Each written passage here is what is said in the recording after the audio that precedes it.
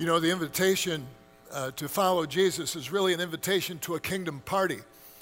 And sometimes our perception of Christianity, especially if you're sitting here today, maybe on the outside looking in a little bit at this Christian thing we do, may not be the perception that this is a blast. This is a celebration.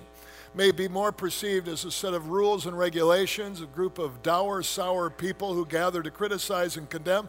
That's not who we're called to be. And this is the parable, one of them that really highlights that. This morning we're going to read from Matthew 22, verses 1 to 14.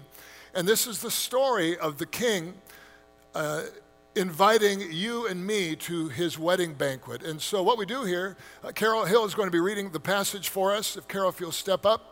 And what we do here is stand, face the middle of the room. If you're able, the words to the passage will be on the screen. And follow along as we read the story of the wedding banquet from Matthew 22.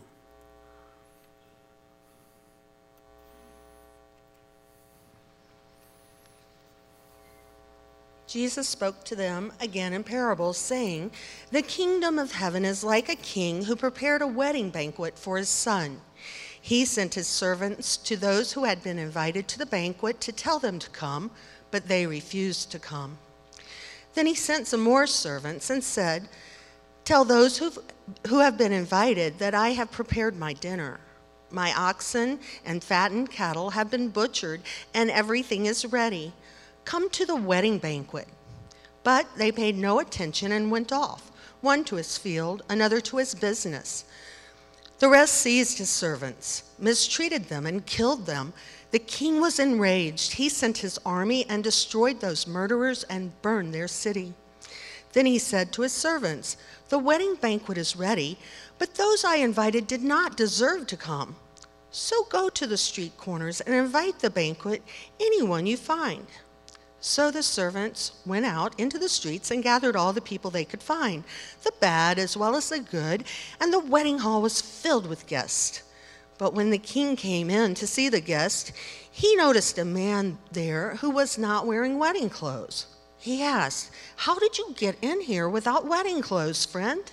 The man was speechless. Then the king told the attendants, 'Tie him hand and foot and throw him outside into the darkness where there will be weeping and gnashing of teeth. For many are invited, but few are chosen.'" Thanks a lot, Carol. You can have a seat. I wondered this morning, just maybe reflect on this question, and then what would be even better is to share the answer with the person seated next to you. What's the most important invitation you've ever received in your adult life? The most important invitation you've ever received. For me, that's kind of a tough question. I'm not trying to play stump the band here, but what was it? Here's a follow-up question if you couldn't answer that one. What's the best food at a wedding reception you've ever eaten? Share that with a neighbor. That drew a little more response. And it's close enough to lunch. I know what that question does to you. You know my favorite all-time wedding reception food? This is not a commercial. Some of you know Randy and Jane McCarran. Randy and Jane ran River Rock Grill for years here, before that Garden Cafe. And this goes back, John, 20 years. I did their wedding in Costa Mesa, California, and Randy, I think, was a caterer back in the day, among other things, and I'll never forget, there were 3 huge buffets.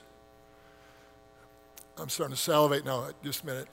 And one was, I think, Italian, and the other was Mexican cuisine, and I forget what the third one was. What was it? American. That was, I should. Thanks, John. And listen, I don't want to offend any of you. I've gone to dozens and dozens of wedding receptions since. I don't want to offend you. You all had good food. But I just remember that being like, holy smokes. And I went back repeatedly.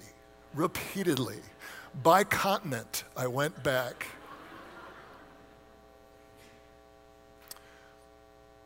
There is nothing we've ever done on this earth that could compare to the majesty and the celebration of being invited to the King's feast, to celebrate the wedding of his son.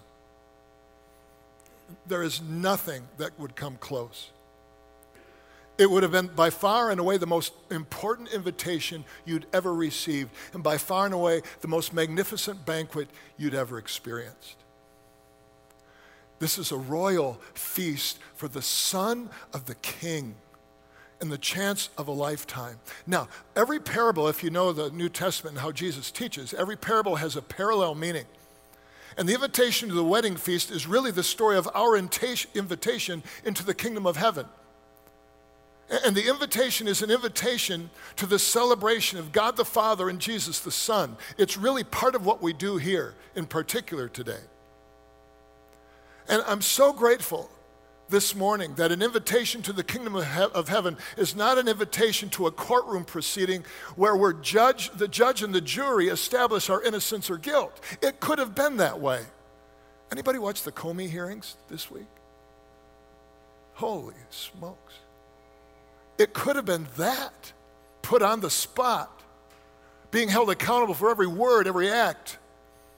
It wasn't that. Or the invitation to heaven could have been an invitation to an awards banquet. Have you been to awards banquets, parents? And these days, everybody gets an award, participation award. But imagine the awards banquet based on our accomplishments for Jesus. The most Bible verses memorized.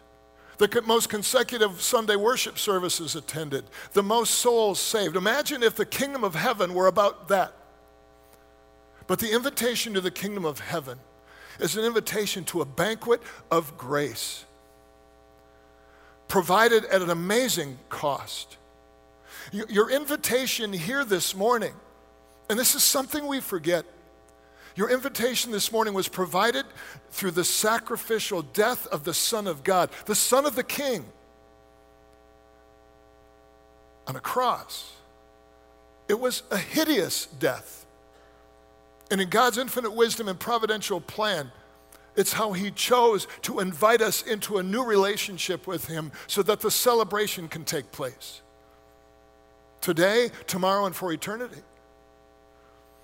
It's an unbelievable story. And you have been chosen, my friend, this morning as a guest to the feast. Let me go to the parable. The first invitation goes out from the king to the loyal subjects, to the invited. And the response to that first invitation with those on the guest list was unbelievably ignoring the first invitation from the king's servant. They blew it off. They refused. They said, whatever. So the king attempts a second time. This time he's more specific in his invitation. He says, this will be the meal of a lifetime. It's the banquet of the king. He sweetened the deal. We'll be eating the best food imaginable. In the presence of the king, in the royal court, in the courtyard, and the son of the king who would be married. And you may find this hard to believe, but again, they ignored the king's invitation. And what did they do? They just went off to work. They went off to business, because business is important. Maybe they went to play, recreation. Recreation's important. None of these things are bad things, but the invitation became irrelevant. And then the story darkens, because some of the invited guests grabbed the messengers, began to pound on them, to beat them up, and eventually they killed them. Is that what you expected in the story of the wedding banquet? What's with that?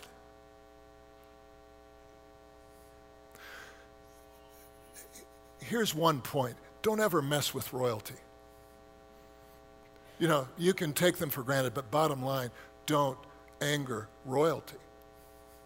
And the king was infuriated and sent his royal army, and I'm sure we'd all agree, not an overreaction, sent his royal army to not only retaliate against the invited guests, but burn their cities to the ground. You just don't mess with royalty. Two consequences. Number one, he killed the invited guests. It uses the word destroyed. He then burned their cities to the ground. Actually, the parable is somewhat prophetic of what happens within the next 20 years in Jerusalem. There's another layer to parable, always another layer to parables. And the parable represents about 1,000 years of history and the repeated cycle between God and his people of sin, judgment, and grace, and now the ultimate rejection of God's invitation for Israel to be his chosen people. Ultimately, a vast majority of those chosen folks refused to accept the invitation to the banquet, to love and obey God. Eventually, in first century terms, they refused to believe who Jesus was and refused to follow him. And so the rest of the parable describes the expansion of the invitation to the Gentiles, which would be us.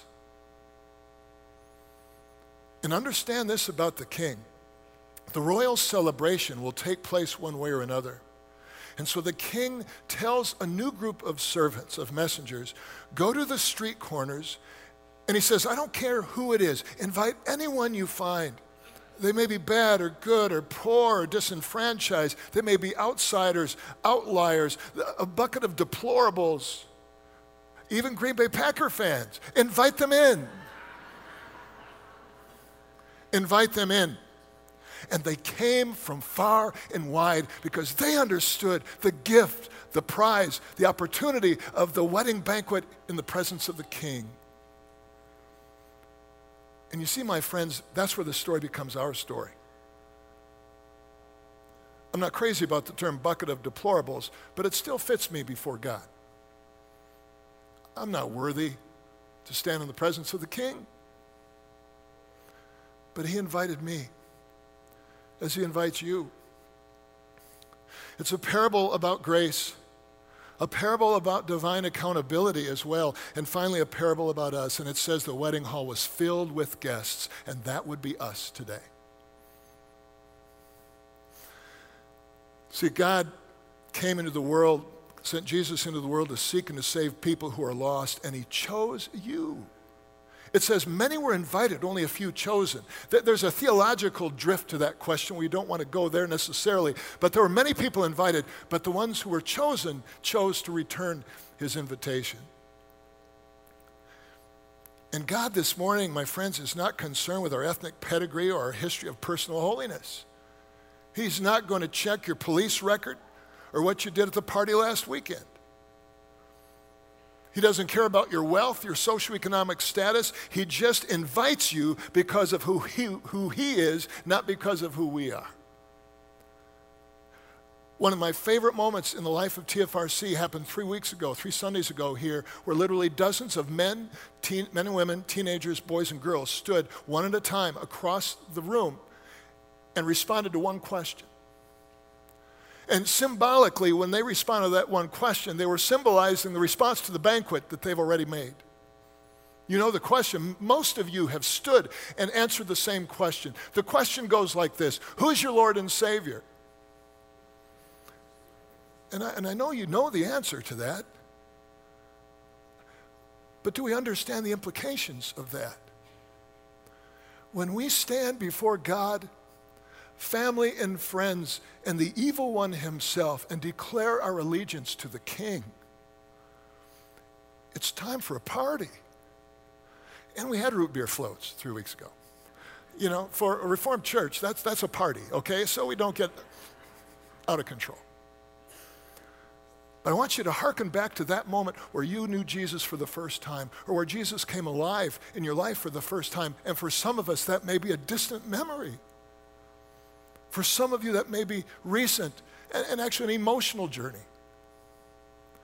But when we said yes to Jesus, we responded to the invitation to the great feast of the King, the wedding banquet of the Son, and his bride, which Paul describes as the church. Some of you have never answered the invitation of the King. And the invitation is still there. And maybe you're pondering, do I believe, do I follow this Jesus? Maybe your perspective on this whole topic is jaded and clouded by the hypocrisy of people that claim allegiance to the King.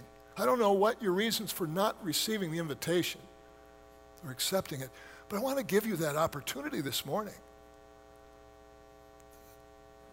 If at some point you ask yourself in your heart, who's my Lord and Savior? And you can say, Jesus Christ. You've just received the invitation to the greatest experience you can imagine this side of heaven and beyond it. And sometimes I think in the pursuit of how we do church and why we do church, we miss the fundamental core of who we've been called to be. We are party animals in the presence of the King.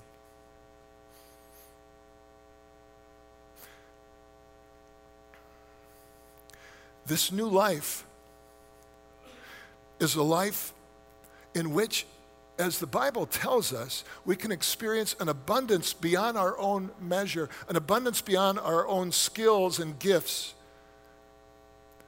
We can discover a joy that's so elusive for so many of us these days.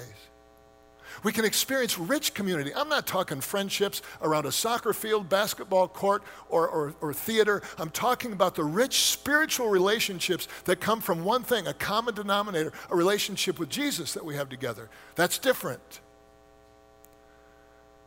And this new life is a life certainly of obeying and responding to the challenges of the King, the call of Jesus, but we do it out of gratitude.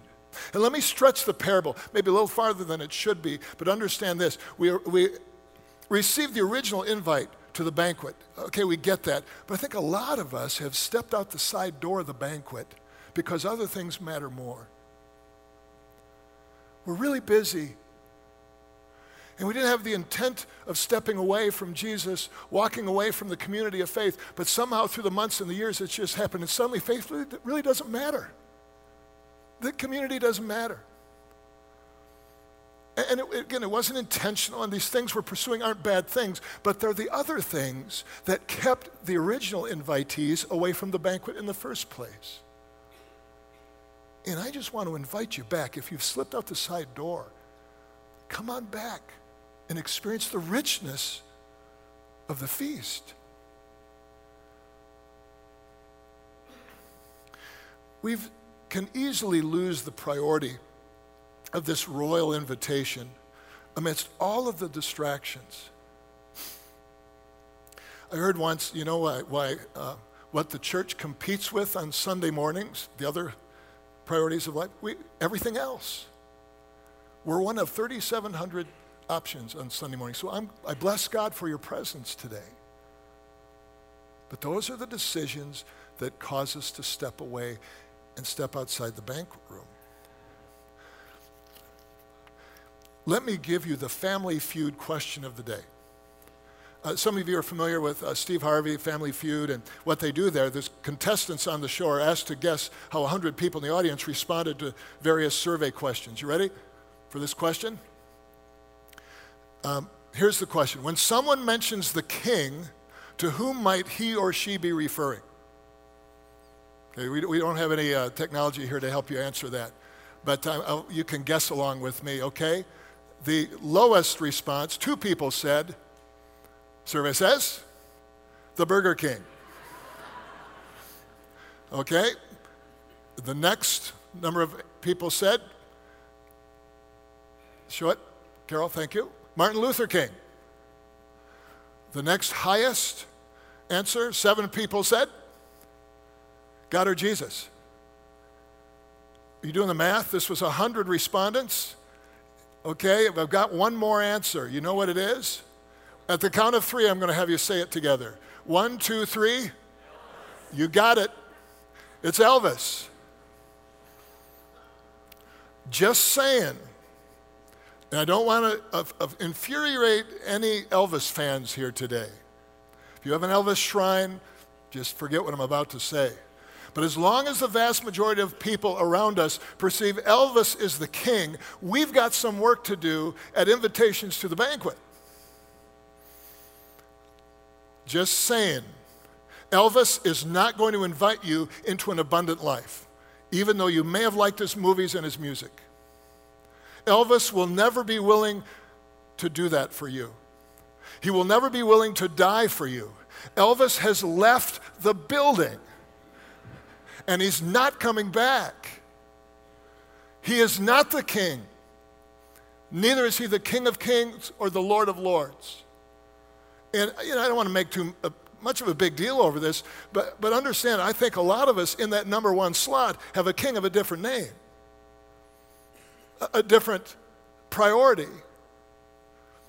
And until we recognize that the king is calling us to the banquet, faith in church may feel a lot like it feels right now, which is just no big deal and whatever. I think it's time we recapture the invitation to the banquet.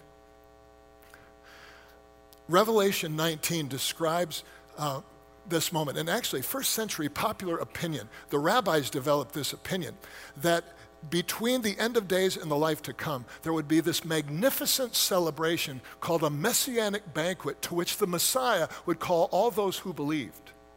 John in Revelation 19 picks up on that theme, and this is what he says. We read it earlier this morning. Let us rejoice and be glad and give him glory. For the wedding of the Lamb has come, and his bride, and in the New Testament, that's the church, has made herself ready. Fine linen, bright and clean, was given her to wear. And then the angel said to me, write this, blessed are those who are invited to the wedding supper of the Lamb.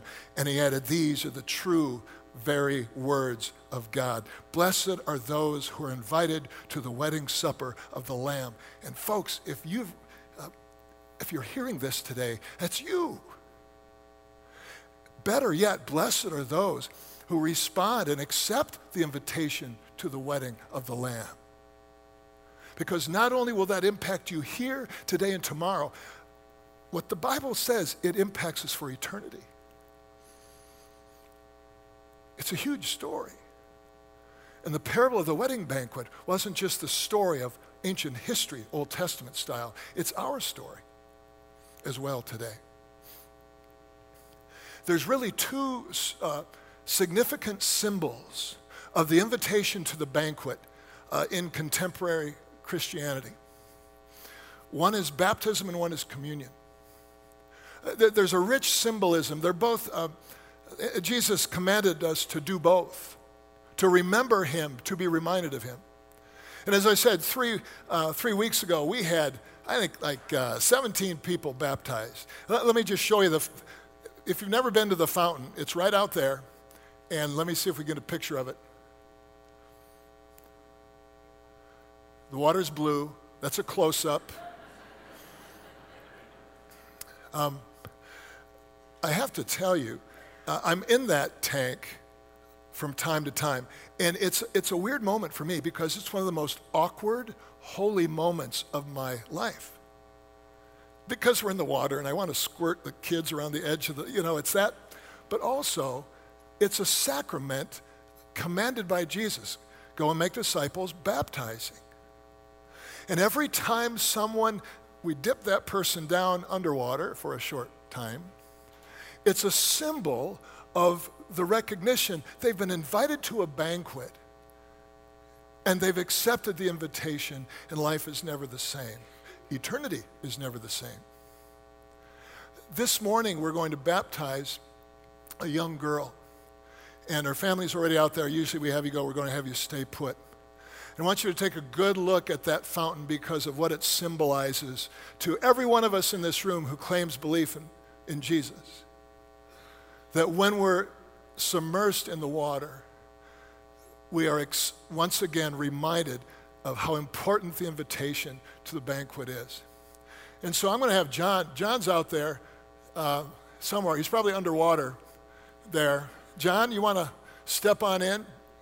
And John's going to share a few words with you, and then we're going to baptize Virtue Tom this morning. But I want you to take a good look at this because this is one of the great symbols of our faith, of the invitation to the banquet. Hey guys, we're about to do a baptism for Virtue Tom, and before we do that, there's this constant theme in the New Testament of believe and be baptized, believe and be baptized, believe that Jesus is who he said he was, that the kingdom of God is here and it's coming more every day, that God hasn't given up on this world, that God's doing something. And the cross is really the culmination of all of that, to say we believe. And baptism is a strong symbol that points to that belief. And so today, this morning, Virtue Tom is going to come and join me in the water, and we're going to baptize her as she does that exact thing. So Virtue, come and head on in.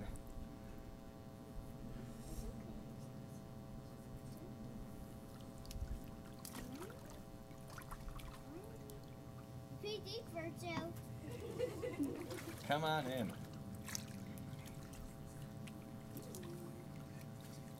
All right, right over here. All right, Virtue, I'm going to ask you a question, okay? Okay. Virtue, who is your Lord and Savior? Jesus is my Lord and Savior. Nailed it. Nailed it. All right, Virtue, I baptize you in the name of the Father, and of the Son, and the Holy Spirit. Amen.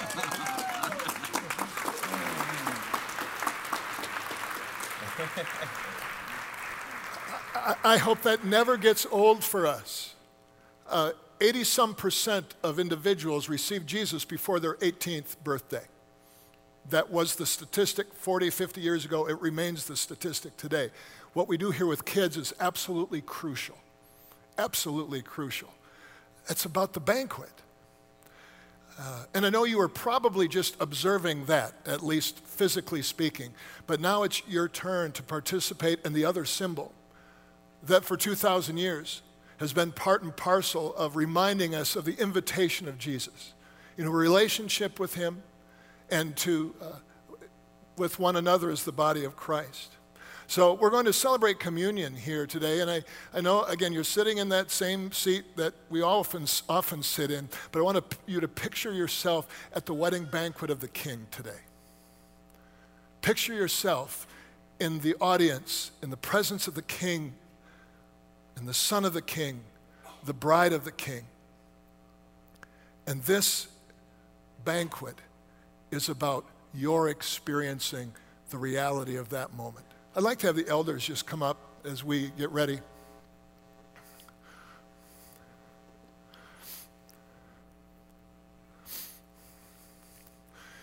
If you're visiting with us today, it's a real honor to have you here. And if you're a believer and follower of Jesus, you go to another church or you're looking for a church, or if you just made a commitment to Jesus in our conversation earlier in the service, you become part of the family of Jesus, going back about 2,000 years now.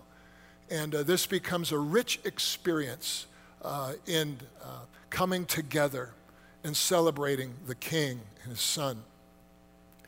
The institution of this moment goes back 2,000 years, where in the midst of the Passover feast, it was a typical Passover feast, although the disciples probably perceived there was something odd about what was about to take place. Jesus took bread in the midst of the Passover feast, and then he blessed God. He thanked God. It was standard at this point in the service. But then he broke bread.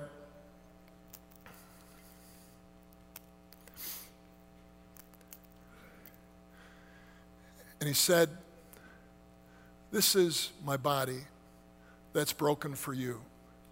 As long as you eat this together, you do this to remember me." From 2,000 years ago, when he said those words for the first time, to this very moment, this is a reminder, a symbol of our invitation to the banquet. And in the same way, he took the cup after they'd supped and said, "This cup is a New Testament in my blood." And I'm not sure if the disciples grasped that then or even in the hours to come. But it's a new covenant, a New Testament in his blood. And as often as you drink it, Jesus said, you're going to do this to remember me. And I would add this morning, to remember your invitation to this incredible banquet. So in the next few moments, you'll have alone time out, for you just to reflect on who you are and your relationship with Jesus these days. And maybe you want to recalibrate or correct some things that have somehow gone south. Maybe you want to just drink in the reality of the amazing story of Jesus and his love for you. But my friends, we are fellow guests at this great feast. that was purchased with a great price. Let's just spend time alone with our Lord, our God, and the Spirit.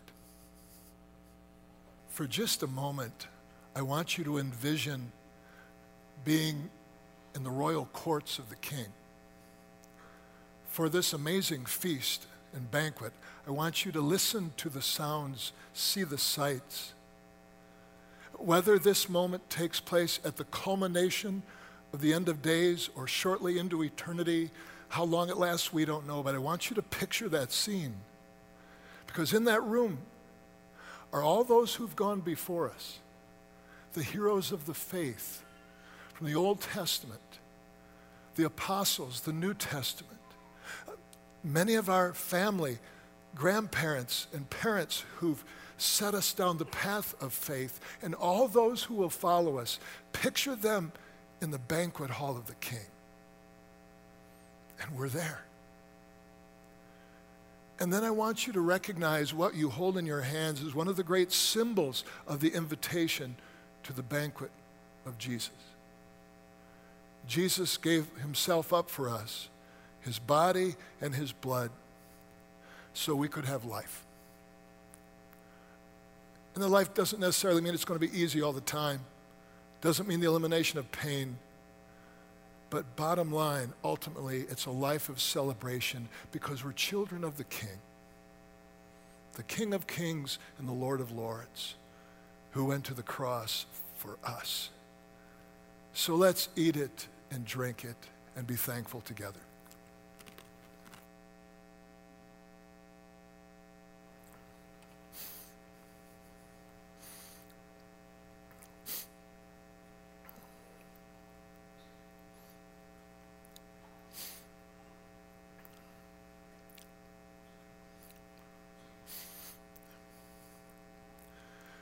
Father in heaven, we come to you really out of mixed emotions. That we recognize our brokenness before you. We recognize our shortcomings and our failings.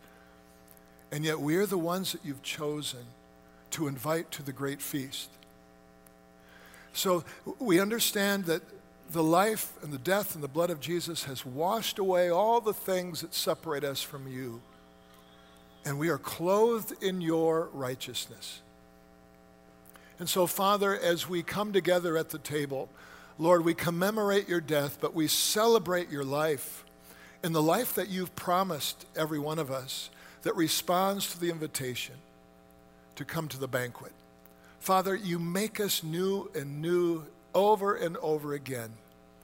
And we're grateful this morning that you call us out of the world into this community, this family, with an incredible calling and an incredible purpose as a result. It's in his name that we pray. Amen.